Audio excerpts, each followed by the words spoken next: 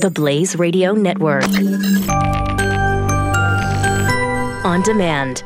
You're listening to Pure Opelka. I want to talk a little bit about Trump's speech from last night about Afghanistan as an illustration for some of the things we've been talking about, because I thought that the speech was the best speech I've ever heard Trump give, on the one hand, and yet an example of why this country is heading in the wrong direction and why we are losing the war on Islamic terrorism, why the jihadis are winning, why we have no strategy, completely unfocused, it's disintegrated, it's borderline dishonest, is the kind of assessment we heard yesterday about Afghanistan.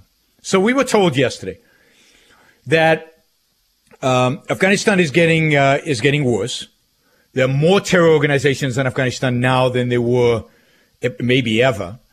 There's more hostility towards the United States and from groups in Afghanistan and in Pakistan than ever before, in spite of the fact that we've been fighting a war there for 16 years, the longest war in American history. And that the solution for all this, the solution for victory is, we're not going to tell you, we're not going to leave. We're not going to leave Afghanistan, that's for sure. And we're not going to tell you what the solution is, because that's strategy and it's secret. And we're going to tell you how we're going to. We heard a lot about victory. We're going to win. Bush said we're going to win. I mean, Obama kind of said we were going to win. Retreat with honor, get out of there with honor after we crush the enemy. Never happened. Why do we think it's going to happen now? And nowhere in the speech yesterday were the real fundamental questions asked. The speech yesterday was completely rambling in the sense that, what is the issue? What is at stake here? I'm an individualist, right? I want the government to protect my life. Is Afghanistan a threat to my life? I think it probably is today, because it is a haven for all these terrorist organizations that would like to attack America and kill me and kill you. Okay, so let's describe the threat. Why are they so successful? Why are there so many of them over there? Why are there more now than there were before, in spite of the fact that America's been fighting this war for 16 years? Who funds this? Where does the money come from? Who inspires this? Is it the Afghan government? Is the problem in Afghanistan? Is that where they're generating the money? I mean, some of it is because they make money off of drugs, but is that it? Is that what's funding it? Why don't we just firebomb all of their, poppy fields? It can't be just that, because they get money from other sources. What are those other sources? What is the threat? Where does it really come from? I mean, that's a reasoned approach.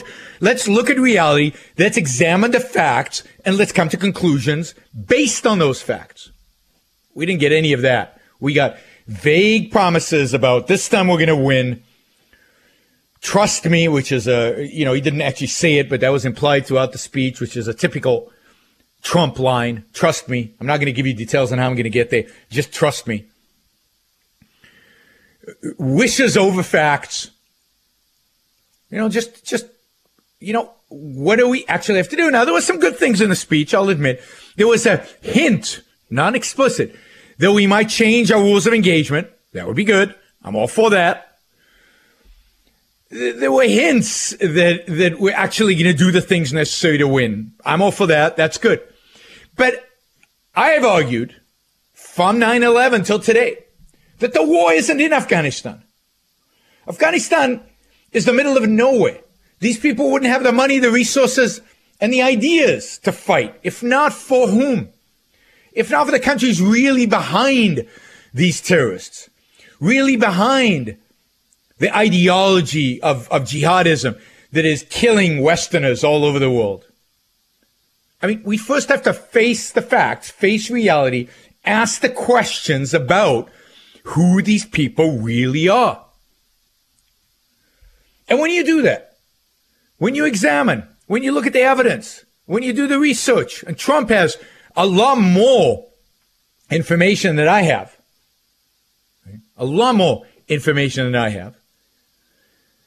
then what you discover is that these people are funded by the Saudis and by the Iranians.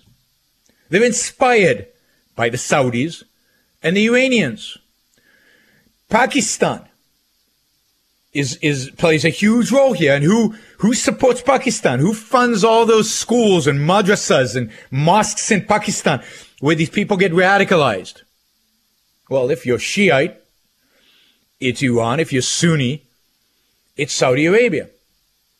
How can you give a talk, a speech like the president did yesterday about winning the war in Afghanistan while ignoring the two elephants in the room, the two countries that support all the terrorist activities, all these organizations that are now living in Afghanistan? How can you do it without recognizing and identifying those countries?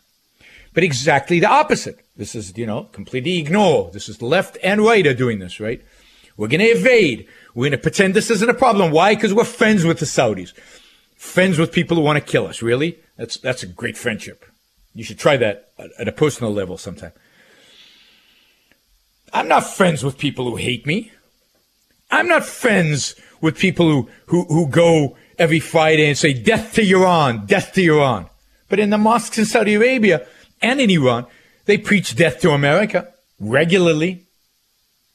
These are not our friends. These are our enemies. And yet we pretend because we prefer pretense over honesty, over reality, over facts, over rationally assessing this situation. We've been taught not to offend anybody. Well, unless you're Afghan, and Afghan's insignificant, but God forbid you should offend the Saudis. Saudis are important. So there's no honest discussion about these topics. And the president was not honest with the American people yesterday. He was not honest with the soldiers right in front of him, who he is going to send over there to fight for what? What interest does the United States have in Afghanistan, really? To destroy terrorists who might attack the U.S. in the future? If you want to do that, Afghanistan is not the place to start. Well, how about wiping out ISIS to begin with? How about stopping the Saudis and the Iranians from funding these groups and supporting these groups and giving them intelligence and promoting this ideology? The fact is today that Sunni Shiite doesn't matter. The Iranians are all over Afghanistan. They're the ones supporting the Taliban. Does the American president mention that? No. No recognition of who the enemy actually is. No willingness to face the actual facts of reality.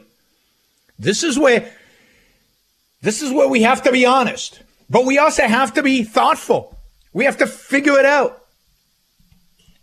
And we can't evade. We can't evade the facts of reality.